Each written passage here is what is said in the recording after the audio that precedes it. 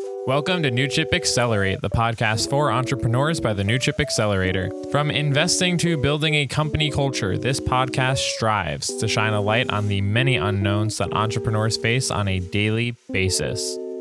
Through talks with key personalities, Accelerate will teach you how to approach your investors, companies, customers, and roles with a fresh perspective. Today, we are going to hear from Akash Bhatt from the investment team at Scrum Ventures, a San Francisco-based sector-agnostic VC firm that invests in technologies that help build the future of smart society. Akash joined New Chip's Investor Relations Director, Lori Cerconi, to talk about support and partnership opportunities for startups interested in the Japanese market. Let's get right into it. Hi, everyone. We have a special guest today, Akash Bhatt from Scrum Ventures, and he is joining us today. Scrum Ventures is a great partner of New Chip, and we have collaborated on several of our companies. We'll be talking a little bit more about their venture fund and programs that they currently have that partner with Japanese corporations. So before we get started into the details of Scrum Ventures, I'd like Akash, just tell us a little bit more about your background. What's your history? What's your specialty? That'd be great. Absolutely. First of all, thank you so much for the invitation, Laurie. It's a pleasure to be here. We've had some really great times in terms of working together, and I'm looking forward to extending this beyond just this year as well. A little bit about my background. I've been very fortunate to play all the roles within a startup ecosystem. So I was a founder. I co-founded a workforce preparedness and being work ready platform called Shiksha back in India. Post that, I was an employee at a food tech startup called Dazo, and have been part of an incubator and accelerator as well back home in India called NASSCOM 10,000 Startups, which was started by the government of India, where the idea was to impact 10,000 startups over the course of 10 years. And this journey began way back in 2012. And now I'm at the last stop where I'm a VC. I took a stop midway to pursue my MBA at Columbia Business School. That's where I discovered my path into venture capital by closely working with a few professors who were advising VC firms from their from a venture partner capacity. And that's basically where I found my first gig in venture capital, helping some of these professors out. And from there on, I've not looked back. I got a first job at Acer Ventures based out of New York, making investments in gaming, esports, and media and entertainment. And in late 2018, I made the switch to Scrum Ventures, which is as you mentioned, sector agnostic firm based in San Francisco. We invest primarily in the US and Japan. And I, being an agnostic investor, look at every sector under the sun, except for biotech and cryptocurrencies, which I'm not too familiar with myself. So that's basically my background, but happy to expand on anything that I've mentioned so far. No, that's quite an extensive and varied background. It sounds great. You have a great foundation to work with companies in the startup ecosystem. So tell me a little bit more about Scrum Ventures, what Scrum Ventures does. You mentioned a little bit about being agnostic, but yeah, tell us a little bit more about the funds and a little bit more about your partnership, that program with the Japanese corporations. Absolutely. So Scrum was founded in 2013, and it was a $5 million fund to begin with, very small fund. It was only a solo GP. Tak Miyata was running the fund single-handedly at that point. Now, then the thesis when he started was to build on what we call Society 4.0, which is a thesis that was put together by the Japanese government, where the earlier ecosystem was all about the connected infrastructure and building the first layer to help build technologies on top of that. And we've seen that come about globally as well. We've built that first layer of infrastructure in most places, and now we're ready to really add multiple layers onto that. What I mean by that is we've had the existing, back then we had 4G technology set up, and we were then trying to build technologies that could equip 4G and leverage the powers of 4G. Similarly, in terms of transportation, most globally and here in the United States, robust infrastructures were built to really build on top of the mobility infrastructure that was created by the governments and stakeholders involved to build better technology solutions on top of that. Very similarly, when he started the fund, the idea was to look at technologies that could then be plugged in to all of these ecosystems across the globe, beginning with Japan and the United States. So that was the idea of Fund One. And till date, we've made about 81 investments. We were operating out of 3 funds. We're about a few months away from the close of our 4th fund. And the thesis hasn't really changed a lot from that point. But the only thing what I would say today is, today we like to back entrepreneurs who are building technologies for the future of smart society. So it has become, there's an evolution that's come about from Society 4.0 to societies of for a better tomorrow. And by that, I mean, existing infrastructures that we can leverage. And at the same time, can we also create infrastructures? Can we be the pioneers in helping governments and stakeholders and help them build newer infrastructures around the globe, which hasn't really happened from a VC perspective. This has always been the role that a government has played or local municipalities have played. A VC firm has never taken an initiative to help build that. And we've taken that step forward and working very closely with our partners in Japan, both the government and the stakeholders, as well as corporates. One thing that I need to point out at this point is that all of our LPs are Japanese corporates. So that also gives us access to, basically underwrite and undertake some of these infrastructure-based projects where we come in from a VC perspective and are able to plug in our startups into these ecosystems and build on that. So that's currently where we are from an investment standpoint. And along with that came along something we call Scrum Studio. So in 2017, we started working with Nintendo, who happened to be one of our partners, who came to us and said, hey, we're looking for cutting edge technologies that we can plug into our existing Nintendo suite of products. Can you help us source some of the best? And we said, absolutely, we'd be more than happy to do that. And it was a one-off project just with Nintendo to begin with. But that gave us an idea that this can actually go places where we can directly work with Japanese corporates and help them with some of their business problems. Because let's face it, CVCs sometimes are resource deprived. They don't have the right amount of people on the team and the expertise on the team to go out and source companies globally, unless you're hiring somebody who has a global network. And sometimes that's not really possible. That's where we come in.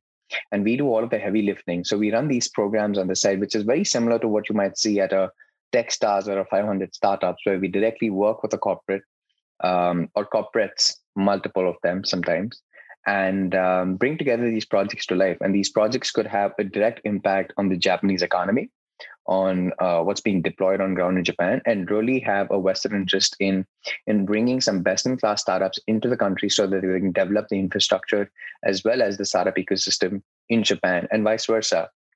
The Japanese companies then get an access to all of our programs, all of our mentors, all of the network that we have built on this side of the world. So it's a very cross-border sort of synergy that we have ongoing between Japan and the United States and the rest of the global ecosystem that we are trying to build under this big umbrella. So that's the studio side of the program. So it launched in 2017. We now have 5 studio programs that we are live with. We had Panasonic work with us on the electronic studio. We had Dentsu, SoftBank, Microsoft, Itochu, CBC, and Sony come together to work with us on the sports tech studio side. They came to us in 2018 and they wanted to build the next layer of infrastructure beyond the Olympics. And they said, what do we do? And we put together this robust program, bringing together about 160 startups from across the globe who could then be plugged into the Japanese tech ecosystem, sports tech ecosystem, and where the existing stakeholders could start working with them and really leverage the power of technology to build that next layer that Japan needed to become a superpower in terms of being on the sporting level. And very similarly, we've since then launched 2 more programs. One is called the Smart City X, with about 12 Japanese partners, and we have the Food Tech Studio program, where we again work with about 10 Japanese partners. Very similarly, we're trying to fix some of the immediate issues that came across through the pandemic, which was we need to build robust infrastructures to ensure that something like this doesn't happen again. And on the food side, going back to the pandemic as well, and the origins of it, our supply chain is broken, especially in the food ecosystem. And where can we really come in and plug in technology to solve that solution? That's basically where we're thinking of. Our studio side of the program is about bringing all of the startups from across the globe and giving them an access to Japan and our Japanese partners, because from an investment perspective, we only tend to work with Japan and US-based companies. So this gives us an opportunity to open up the entire ecosystem globally, and for us to become an enabler in that chain. So that's a little bit about Scrum and Scrum Studios and how we are structured. Yeah, that's really fascinating. And I know as companies are sent to you, become aware of companies, they apply to be in your program. Your selection is somewhat of a hybrid approach. You review the companies, and then your Japanese companies, corporations in each of those sectors also review the companies. Right. What are some of the things that the Japanese corporations look for? Now, you talked about this next layering with all of these different, whether it be food, tech-based, or smart city-based. Right.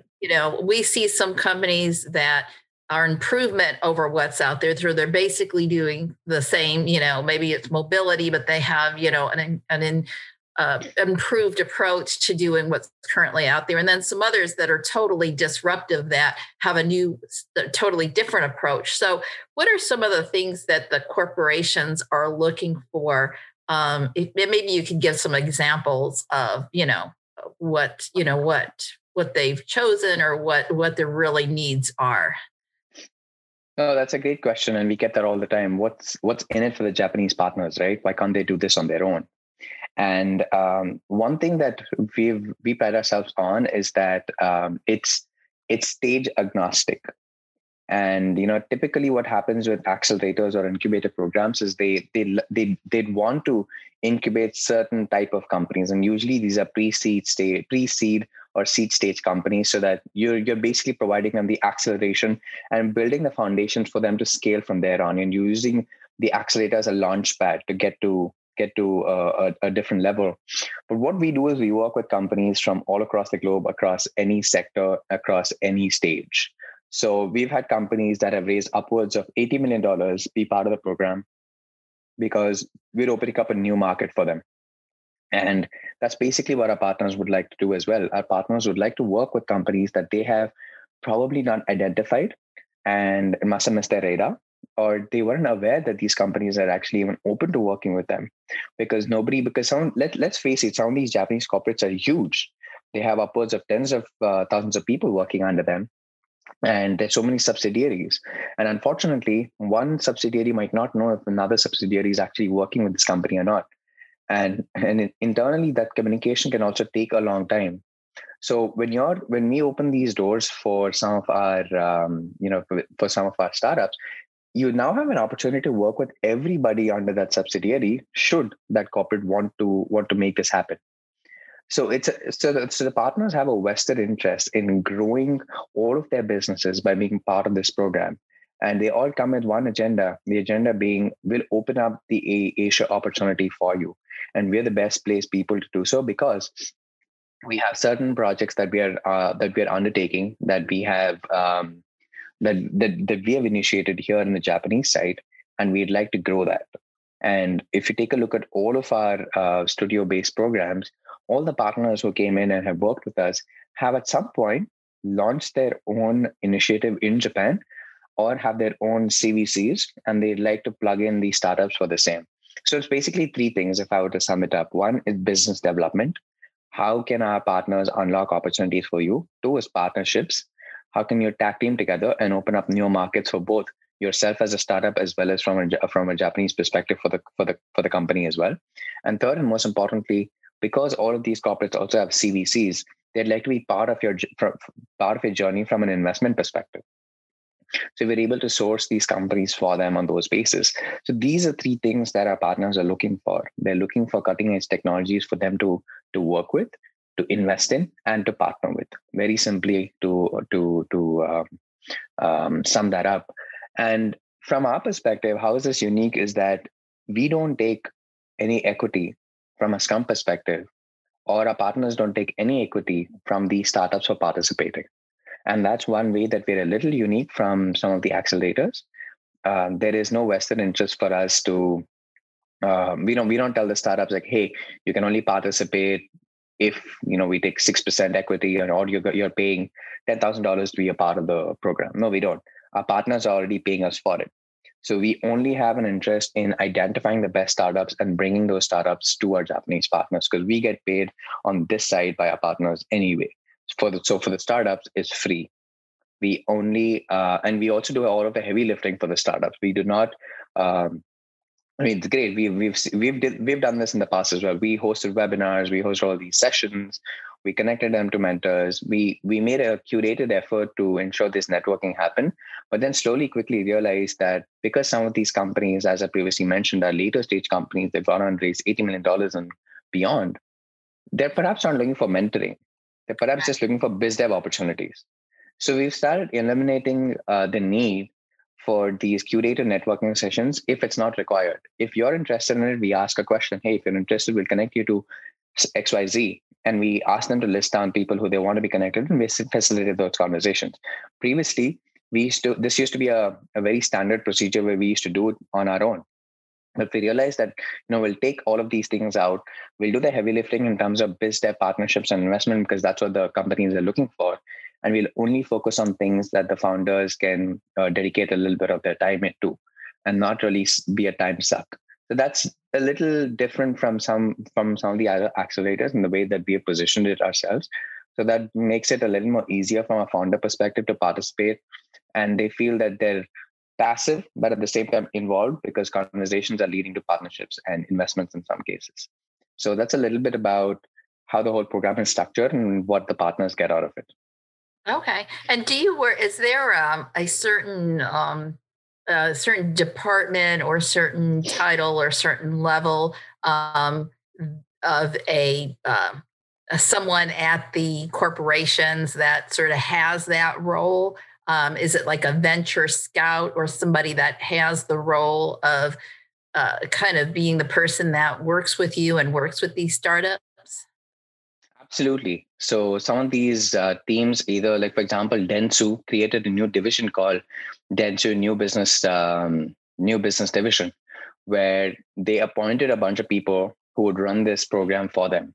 So sometimes the corporate goes ahead and creates a new subsidiary, which is in charge of running this program internally on their side, or sometimes existing initiatives and their heads and their leads end up working on it. For example, with Smart City X, we had the people who were working on Toyota's Triad project and the Woven Planet initiative come together and help us work with the Smart City X project as well.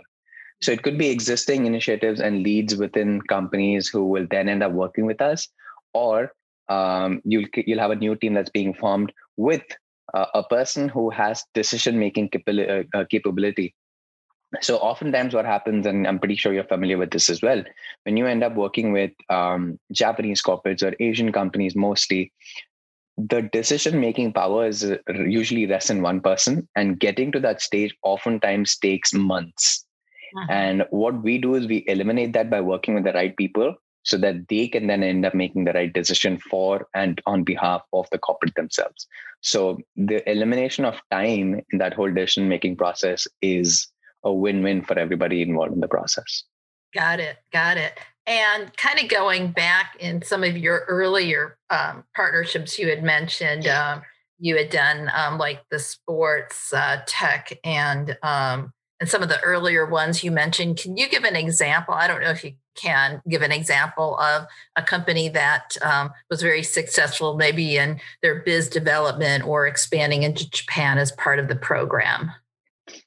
Sure. There are a few that have come out of it. One I can tell you is a company called Omega Wave, which is based out of Finland. And they were one of the finalists into our program as well. They were part of the 159 companies that got accepted.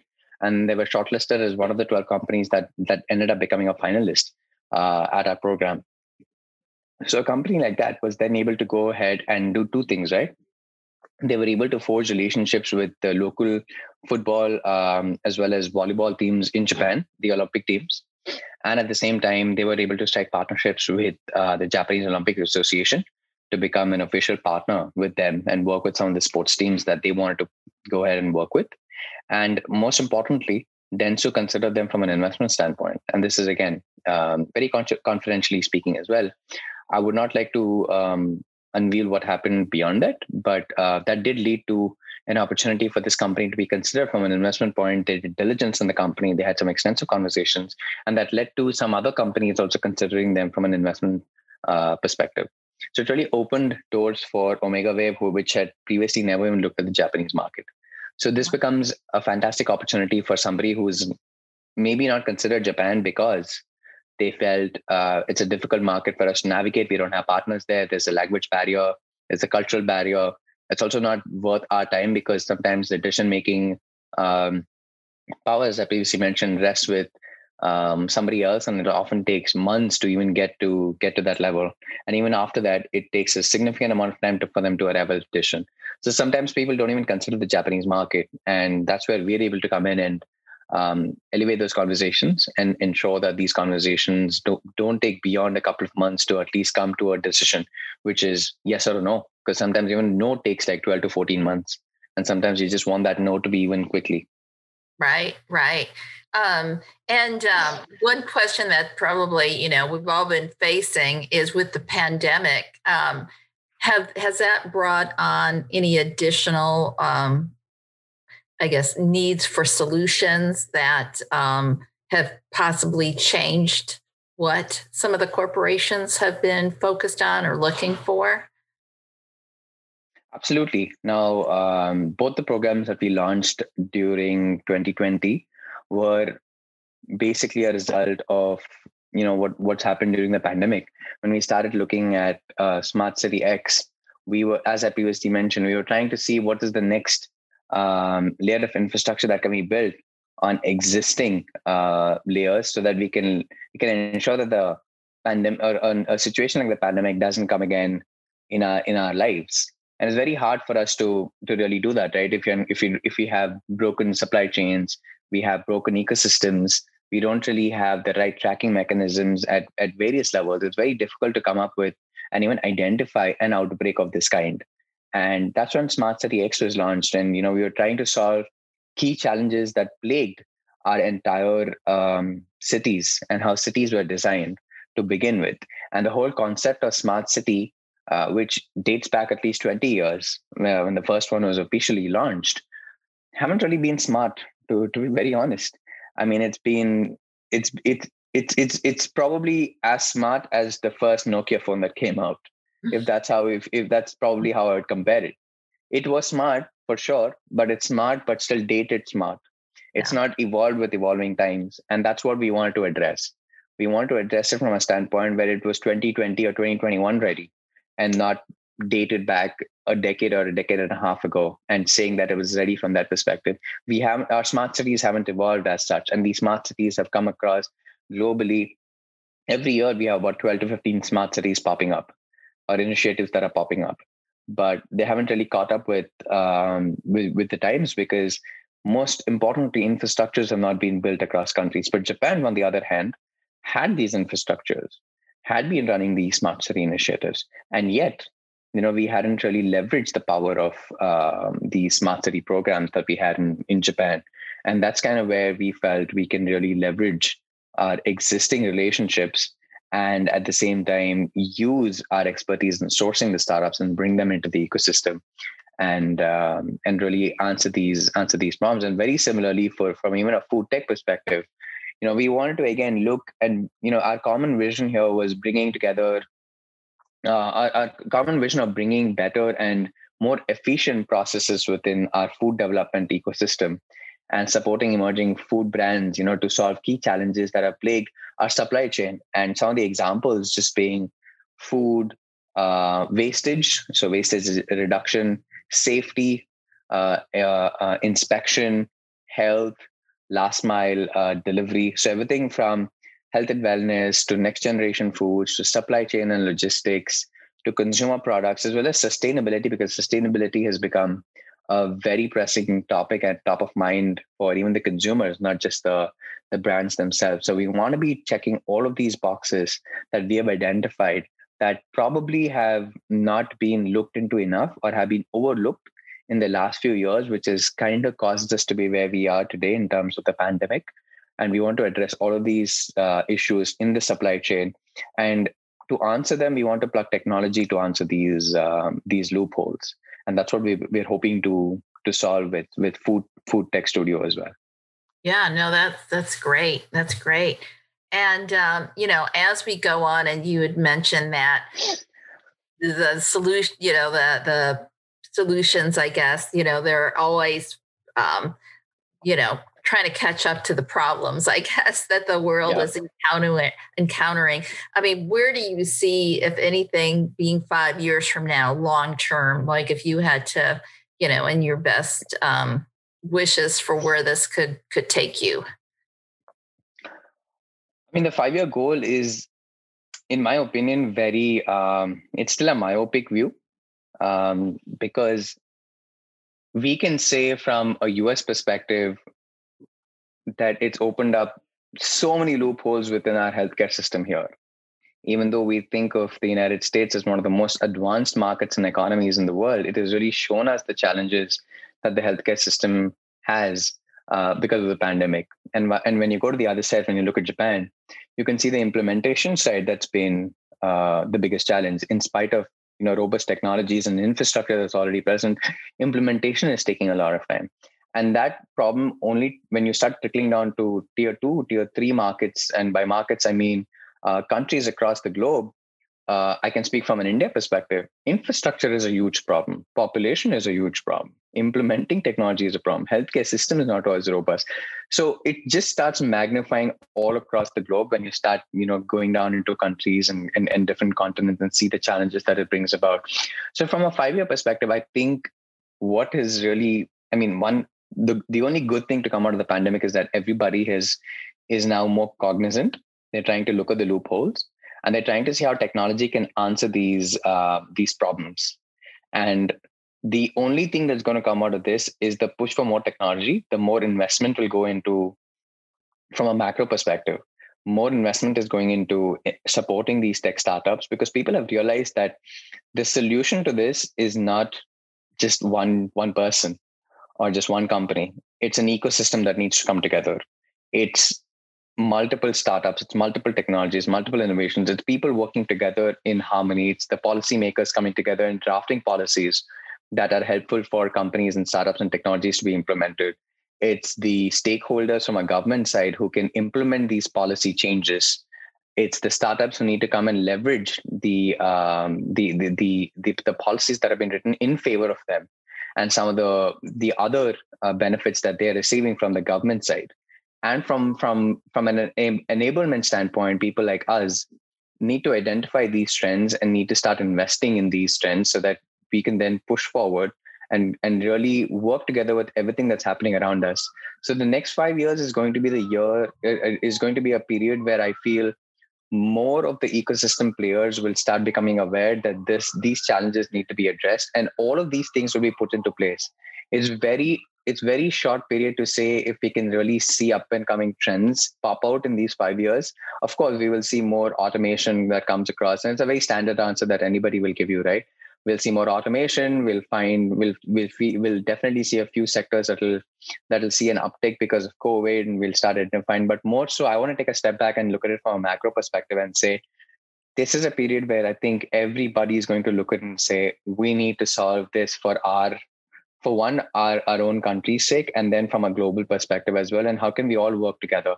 How can we have more cross-border synergy? How can we share talent, technology, innovation, and ensure that something like this doesn't happen again? And that's where I feel all of the ecosystem partners will come together to ensure that there's more harmony globally, which hasn't happened before. People have been working in silos. There's been a little bit of cross-border synergy that's taken place over the years, but it's also only happened across, say, for example, United States and Israel, India and the United States, India and Israel, India and China, or China and Southeast Asia. It's not happened at a global scale where you've had more people come together. So from a macro perspective, I think all of these changes will start falling in place, just so that beyond that, we can work together to really ensure not just the pandemic, but we're just equipped for any sort of a challenge that society throws against us. And trust me, there will be a lot more that will come along. Climate is a big issue. That's going to be a pressing issue in the next 10 years, and how we deal with that is going to be a major challenge. And climate is not just a United States issue or an India or a Japan issue. It is a global issue. How can we work together to combat that? And any other health related outbreak is also going to be a global issue. None of these issues coming up in the next 10 years will just be one country specific. Yeah, there will be some of those, but all of this is going to affect humanity as a whole. And I think that's the macro change we can expect in the next 5 years. And people opening their eyes today has probably been the biggest thing and the best thing that could have come out of the pandemic. Mm-hmm. No, definitely so. I think you made some really good points. So kind of in wrapping up, what advice would you give startups today? Now, obviously, they can come and apply for your program and, try to get, try to work with some of your partners, but just more globally speaking, for companies that want to go to other markets and get a foothold in other markets, what advice do you give them that they can kind of make strides towards that? Not to plug in Scrum Ventures or Japan here, but just to speak from a global perspective as well. It is very important to have a local partner, and that could be either somebody on ground or somebody who understands the market really well. And that's what we do in terms of understanding the Japanese market. We know that's basically our bread and butter. We have a team that sits out of Japan. So we're able to localize those opportunities and localize those relationships and conversations for you, which sometimes you might think is really hard. And that's why you don't unlock a particular market, right? For example, if I want to expand into, say, for example, Russia, I need to understand the Russian market, or I need to know somebody who understands Russia. But if I don't have anybody, I'm not even going to think about Russia. It's probably going to be the last market. But if I speak to a corporate in Russia who is basically working on something very similar, they will come and tell me, hey, we should partner up. We should work together. I think there's massive potential here in the Russian market for you to tap into. But I would have never thought of it because there were so many barriers that I put ahead of myself that we felt it's not worth the time. So I would highly recommend startups and founders to start looking at either programs or initiatives or local partners that can help them navigate those tough waters initially, and preferably not at a cost where you're paying thousands of dollars and you don't really know if that's going to lead you to something. But try and see if there are programs and accelerators, or if there are local partners who have a vested interest in helping bring startups into that particular region. That would be my biggest advice, to just do a little bit of research on that front. And more importantly, one learning from running these programs have been that sometimes you might think that the market that you want to enter is not the market for you. It's not the right market for you because you haven't researched enough for it. But if you just spend a little more time and understand what projects and initiatives have been run in different markets around the globe, you will just uncover new opportunities that you never thought were there. So a little bit of research is not going to hurt you. Yes, the United States, yes, Europe, Southeast Asia, some of these markets are huge. And you probably want to target markets that can get you, it's a no-brainer sort of an entry, right? But there are other markets where you can actually be extremely successful. Like a good example, and we don't work with this company at all in any capacity, but it came across my table a while ago, was this TikTok competitor, which launched in Singapore. They were very, very, it was very difficult for them to crack the Singapore market or the Southeast Asian market. But then they launched in Brazil, and they became Brazil's number one app on the consumer market. And this was not even a market that they had thought about expanding into. But then the founders relocated, they started working with local Brazilian brands. And before you know it, they had almost 80% of the consumer market using that application in Brazil. And this is a Singapore-based company. Wow. So you never know where, you really have especially if you're a consumer brand, you don't know where your real market is sometimes unless you go and experiment and find out if a new market really adopts it. So that's what I'm trying to say. The consumer behaviors today are so different, and newer markets might get open for you if you just do a little bit of research yourselves, understand your user patterns, and most importantly, try and see what's happening at a macro level across the globe, because you never know where doors are unlocked and where opportunities lie, and that could really lead you onto something big. Yeah, I guess you just have to be definitely more open to it and look at that as a possibility rather than being closed to the, possibility. Absolutely. Yeah, definitely. Well, these are all great pieces of advice, and very interesting to hear your perspectives. And kind of closing, is there anything else that you'd like to tell us or our founders in general about just your program or anything that we may have not covered? Or no? We do have a few more studio programs in the works for 2021, which I would just let all founders listening to this just keep an eye out for. We have a few that we're working on at this point, and we're very excited to bring that to life in the next 10 to 12 months. And that will be really interesting as well. That's going to build on some of the programs that we've built. And if anybody is interested in just entering the Japanese market or would like to understand how we work, please feel free to reach out to me. I'm available on LinkedIn, Twitter, email at akash@scrum.vc. Just reach out to me, and I'd be more than happy to have conversation with anybody. And at the same time, because we don't have a vested interest and we don't take money from the startups, I'm more than happy to connect a few of these companies. Should they be of relevance to any of our partners that we worked with in the past or currently, I'm just happy to facilitate those conversations, because at the end of the day, a win for our partner and our startups is basically a win for us. So we're more than happy to work with anybody. You don't really have to be part of our programs, but it obviously benefits you because you get access to everybody. But if you'd just like to reach out to me and have a conversation, and if there's a fit, I'm more than happy to facilitate some conversations as well.